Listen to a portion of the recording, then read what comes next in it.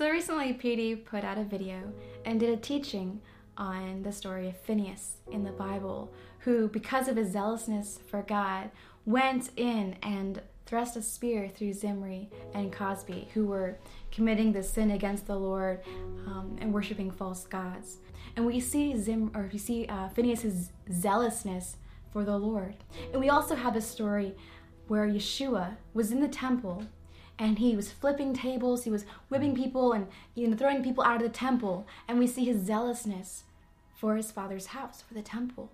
Now, when we read these stories, we are filled with the same, wow, this is what we need to be doing because we are zealous. But let me just pause right there.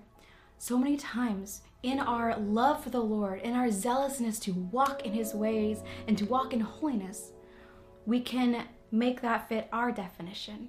Right. And that when Yeshua flipped over tables, now that gives me license to be rude, to speak with anger or hatred, or to speak in a way that dishonors even our Father, who dishonors Yeshua in the way I'm expressing myself because I'm trying to shove this truth down someone's throat because I'm zealous for God and they need to get this truth. And I will make sure you get this truth by the way I hit you over the head with it. Because after all, Yeshua flipped over tables, so I can do whatever I want to do. At the end of the day, even though Yeshua flipped over the tables, and even like Phineas, who took the spear and pierced through Zimri and Cosby, I want to submit to you that they didn't act out of a position of anger. That was not the emotion that was driving them to do what they did. Rather, I want to submit to you that even Phineas, as well as Yeshua, was doing the things they did with a grieving heart for both to see the things of God manifest in the world in his kingdom come, but also for the people that they were correcting.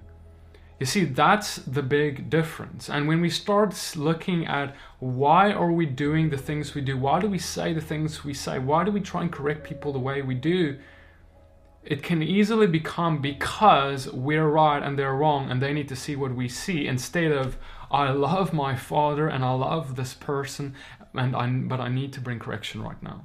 Right. Before you start thinking you can flip over tables, are you also willing to go on the cross and die for that person like Yeshua did? Do you have a love for that person that you are speaking with, that you're exhorting, that maybe you're having a discussion on a topic and you're on different sides of the fence on a specific theological topic? Do you care enough about that person that it's evident in your words and your actions? Because that is when Yeshua shines through you, that they see your humility and your zeal for him and who he is, his character, which is that they will see the truth, not through our own self-righteousness that we can easily step into because we're so zealous that we have it and it becomes our righteousness instead of his righteousness. It becomes our truth that we need to make sure that person gets, and we will make sure they get it through our words that are spoken without love, that are spoken in irritation, anger, pride. All these things are arrogance, and the way we're conveying it is not the way we should if we are to walk as Yeshua walked. He came to give correction, of course. So the love we're talking about is not this wishy-washy kind of Western culture, everything is acceptable and it's like this hippie kind of love. That is not the love that we are talking about at all. And the kind of love that Yeshua walked in was a sacrificial love that came to bring truth in a way that was serving those who did not know the truth. She came to bring them life and life abundantly. So are your words bringing life? That is why we are called, and this is a great calling, it's a great responsibility. When you accept Yeshua as your Messiah, you're signing up to be as he walked, to walk as he walked. He gave us an example, and so do what he did. And what does that look like? Well, Yeshua flipped tables, then we can do that, right? What was his heart? Why did he do this? He had a zeal for his Father's house, but he was also grieved at what was going on. He wasn't angry in the kind of I'm gonna just hit people over the head, and if they fall down and break their neck, I don't care because I'm No, he was grieved and he did it out of love for his Father's house, and he brought correction. So when we speak, are we bringing the truth and the love of the Father in our words, in our corrections, so that his truth shines through us and that the person who's listening, even if they don't get it now, maybe they don't get it for 5 or 10 years or whatever, that's okay. Our job is to only plant the seed. His Spirit grows that seed. Maybe it grows at a time we don't see. But then it does in that person's life, and they look back and go, wow, I remember that person who shared this with me, and I wrestled with it. But then God revealed something in his word, and now it just came to life, and now I understand, because the person who originally shared that truth did it in love and humility.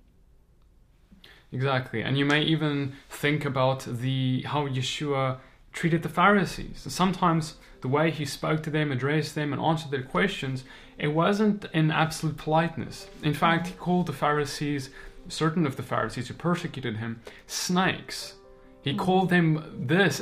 And when you think about that, you can think, like we started this video, oh, well, that means I can call anyone who doesn't agree with me a snake. Even if, I'm right and they're wrong. I'm biblically right and they're wrong. Therefore, anyone who disagrees with me is a snake. And when we look at Yeshua further, what he does next is he goes to Peter and he says, get behind me, Satan. Well, he just called Peter Satan. Is that what just happened? No, there's something deeper. You see, Yeshua wasn't actually calling the man, the physical Pharisee man standing in front of him, the person. He didn't call that person the snake. He called the demon inside a snake. He didn't call Peter Satan. He called Satan in Peter Satan.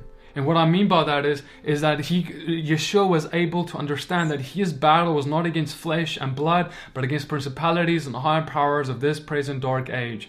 In other words, there are demons that work through people, and Yeshua had the discernment to look into someone's eyes, and in the moment know that this is not Peter saying this. Yeah. This is not this Pharisee. Even the Pharisees, God created.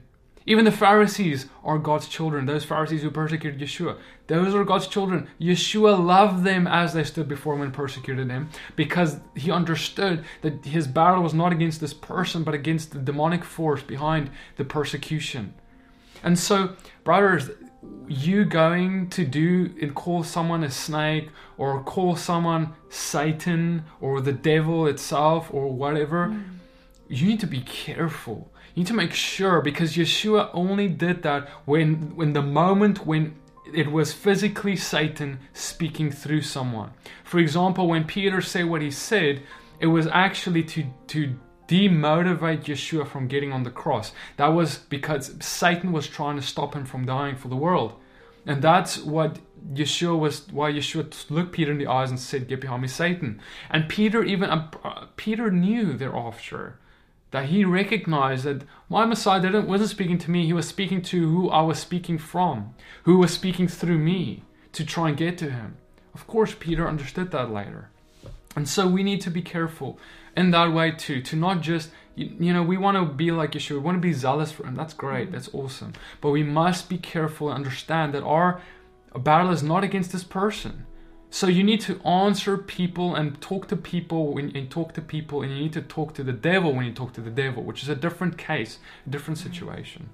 Right. When you have the spirit of discernment, because Paul talks about it, having the gifts of the Spirit, and one of those being the gift of discernment. And when you have that intimate relationship with the Father and you desire these gifts, you will receive this gift of discernment to know this is the enemy speaking. And even if it's through a person, that you will address who is speaking with the way it needs to be addressed. There's been times when PD has had to address the demon that was speaking through someone, and even cast that demon out, because it was the demon speaking and it was not that person.